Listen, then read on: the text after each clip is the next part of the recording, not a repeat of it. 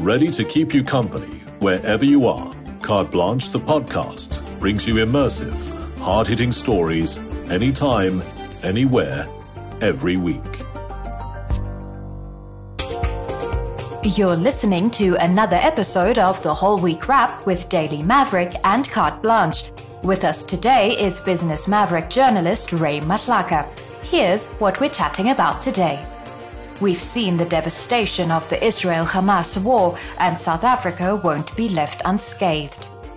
Is Pravin the problem?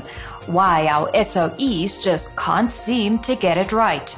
A lot of people say that he's not the right fit for overseeing the DPE department and by extension overseeing SOEs. Then South Africa closes the books on Steinhoff. And grains of hope in the latest census report. Let's get into it.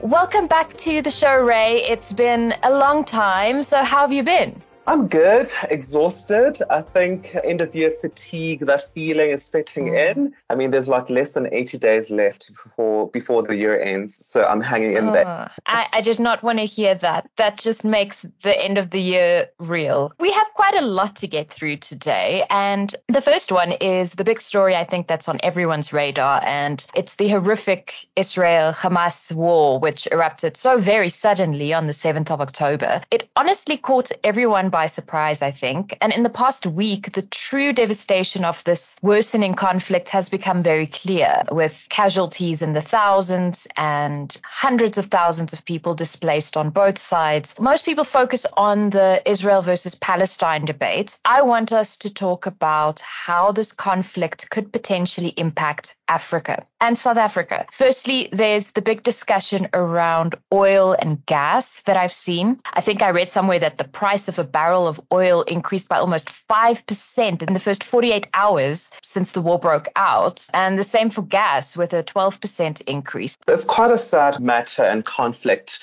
It's rooted in history, politics, and geography as well. But I think the true cost here is the human cost and disruptions to lives. What happens with wars is that it does impact many nations. South Africa's economy is also impacted. You cited the rise in the international oil price, and that on its own will impact South Africa because South Africa relies on oil imports. Wars naturally do have an economic impact, especially for South Africa. We saw when the Ukraine war and Russia war broke out last year, international oil prices jumped. And the same has happened here with the Israel-Hamas war. The international oil price increased beyond $90 per barrel. And South Africa imports oil to be able to have petrol and diesel available. That oil that is imported is refined later into petrol and diesel. And the cost of importing that oil, it becomes more expensive because of the increase in international oil prices. At the end of the day, the impact to South Africans and South Africa will likely result in further petrol and diesel price increases because the cost of importing that oil has increased. So we will feel the impact as a result of the Israel and Hamas war.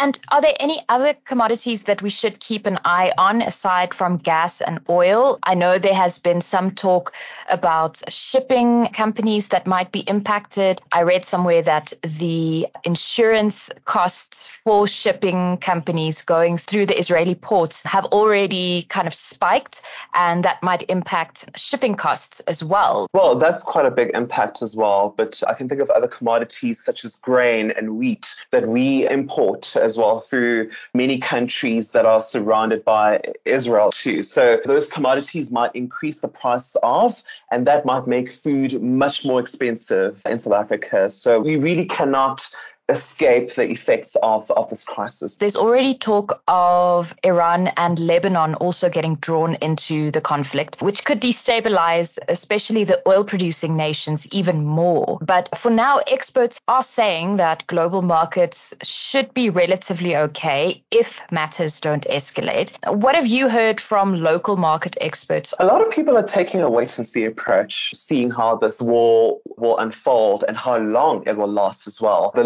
longer this war goes on, the more disruptions we'll see. If this war does prolong, it will disturb financial markets. It will impact the price of oil further, and that will really make things much more expensive down the line. Another CEO bites the dust as Eskom board chairperson Mpho Makwana resigns. Mere hours after him calling it quits, Parliament's Standing Committee on Public Accounts, or SCOPA, said this is yet another sign that all is not well at the power utility.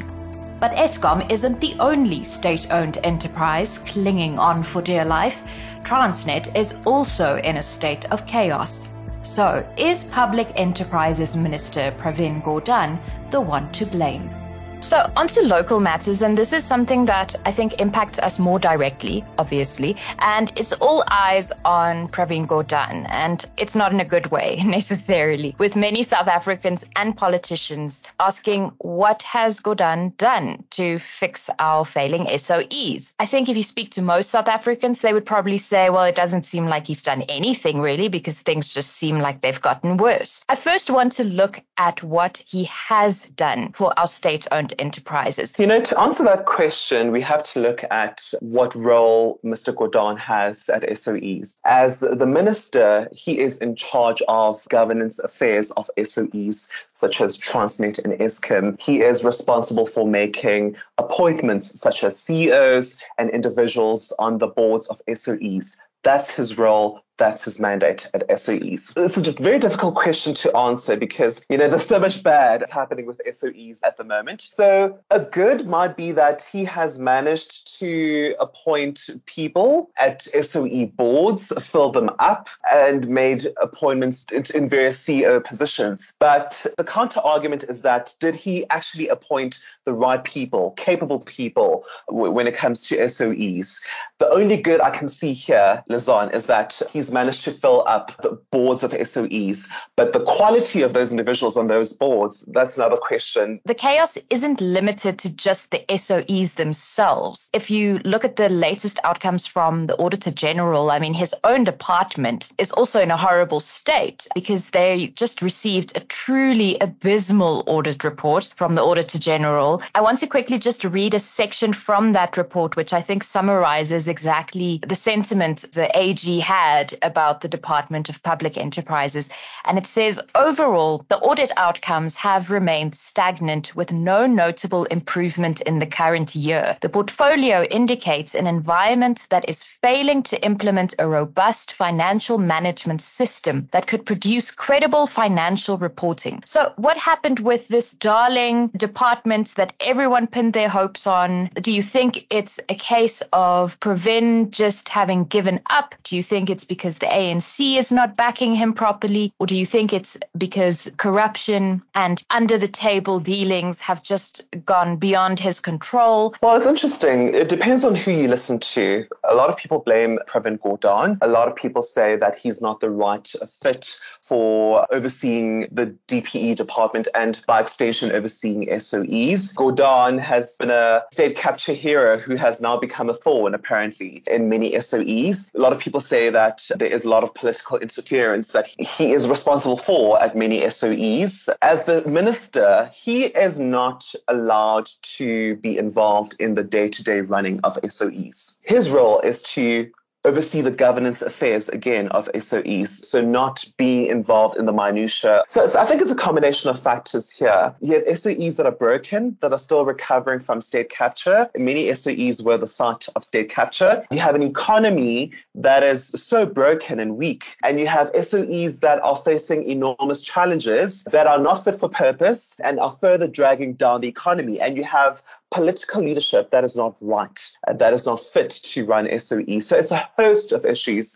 What's the solution here? Because we have Transnet and Eskom both without CEOs at this point. We've seen some fairly high-level individuals just summarily step down or announce their resignation. So what does this mean, firstly, for the stability of SA's economy, but then also in terms of what needs to happen to get our SOEs back on track? It's been years now. I feel a lot of South Africans want some forward movement in some way. Yeah, several solutions have been tabled. The first is appoint capable people who are experienced, have industry experience. So if you're going to appoint the next Transnet CEO, appoint someone who has rail logistics, port experience, someone who knows how to run logistics operations. Because the CEO, Portia Derby, who will leave in October, when she was appointed in 2020, a lot of people didn't see her as being fit and having the right logistics skills to run a huge entity like Transnet. The second is the government and how it views SOEs. It needs to embrace the involvement of the private sector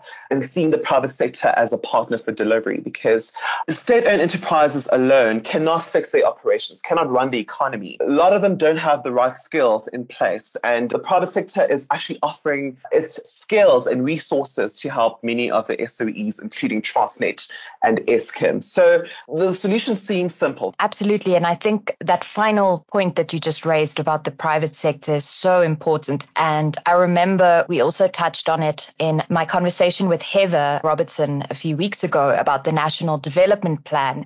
And again, how the private sector is crucial in getting things to move forward. And also, I think it's quite important to add that the private sector hasn't covered itself in glory as well. Absolutely. It also has its bad aspects too. So yes, we're seeing it as Captain Savior, but it is also driven by profits as well. So it wouldn't be helping SOEs out of the goodness of its heart. Definitely.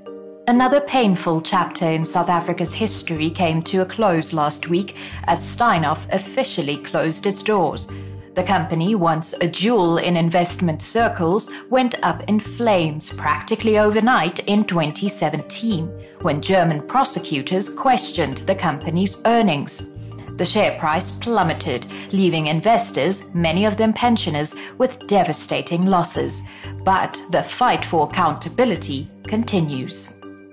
Speaking of dodgy private companies, let's get into Steinhoff. It's been the scandalous story of our lives for years, and this past Friday we saw Steinhoff officially close its doors following lengthy liquidation processes. It's delisted from the JSE and the Frankfurt Stock Exchange, and the company will now essentially belong to its creditors. But what does this mean for investors who lost millions in the Steinhoff implosion? Is this the end of the road for them? What is happening to the many South Africans who lost so much money? Yeah, I mean, a lot of investors lost a lot of money through Steinhoff, more than 200 billion rand. A lot of people with pension savings and, had investments through Steinhoff or some exposure to Steinhoff. There are many losers in this scenario. As an example, the shares of Steinhoff, before it admitted to accounting fraud back in 2017, they were trading at about 96 rand a share. But moments later, towards its delisting, the shares were trading at about 2 cents a share. So that demonstrates the enormous loss that a lot of people have suffered. It is the end of the road. So shareholders, unfortunately, don't have any recourse left unless they sue the former executives of Steinhoff who oversaw this crisis. But really, there is not much that investors can do here but to really stomach those losses. Meanwhile, the battle continues in court, though, more specifically in German courts, as Markus Jooste faces criminal charges there. Do you have any updates for us on that matter? That court case is still ongoing. The deliberations was that whether Mr. Markus Jooste should attend court proceedings in person or not. I see that the court has now ruled that Mr. Markus Jooste has to be in court to face the music in person in Germany. But there is also a bit of good news as well. The JSE is now demanding that Markus Jooste pay a fine of 15 million rand for his role in the Steinhoff saga. He has also been barred from being a director of any listed company for 20 years. So it might not seem like there's much justice around, especially in South Africa, but there are tidbits of justice and nuggets of justice regarding holding Mr. Jooste accountable. This has certainly opened up our eyes to the various issues within the financial sector. I want to just kind of get a sense from you following this whole Steinhoff mess. Do you think the South African corporate world has taken any notes from the Steinhoff matter? Do you think we're in a better place now from a policy and regulatory standpoint? Because certainly we don't want to see anything like this happening again. I think everybody is deeply suspicious in the financial industry. And when a company reports financial results, there's now much scrutiny looking at the numbers and verifying the numbers and checking their veracity as well. So I think a lot of people are awake to the scandals around the financial industry. Regulators, unfortunately, the regulators who are meant to protect us, they were caught sleeping in the wake of Steinhoff's implosion, Tongaat's implosion, the auditing industry as well. Lots of scandals there. Many regulators were not aware of the scandals that unfolded. But I think now there is a sense of awareness about whether companies, what they present, is it really true or not? The good news is that there is a level of awareness about the scandals that might happen in the financial industry. Between February and May 2022, Stats SA field workers across the country worked tirelessly to complete South Africa's fourth census since the advent of democracy in 1994. Since then, the country has seen state capture, a basic service infrastructure collapse, and rising violence. The landscape has changed dramatically, so the importance of the latest census outcomes cannot be overstated. And while we'll be the first to admit things are not close to ideal, Ray Matlaka believes it's important for us to focus on progress, no matter how small. So, on to our final bit. You said that you're going to try and bring us some good news, and it's the 2022 census outcomes that were finally released. I mean, they were long overdue. And the figures for me personally were quite eye-opening, especially bits about women making up just over 51% of the population, the fact that education levels were slightly up, in terms of attendance figures, that more South Africans had access to piped water and electricity. So what did you make of the latest report? Lazan, you and I work in the media and we often criticize the government for its many shortcomings. And I think for me, the census was an opportunity to take a step back and look at South Africa's development since 1996. It would be foolhardy of me to not recognize that there has been quite good development since 1996. The number of young people between the ages of 5 and 24 who are attending educational institutions has increased since 1996. The number of households living in formal housing also increased since 1996. And the number of people, as you said, Lazan, who had access to piped water, and the number of homes with electricity also increased as well. So I feel like that is a good measure of progress and development. But the government still has a lot of progress to make, because having access to water and electricity means little if nothing comes through the pipe. If a flick of switch does not illuminate a house during load shedding or unexplained power cuts, it means nothing to have that kind of infrastructure available. But for me, the census does show that, there has been pockets of development since 1996.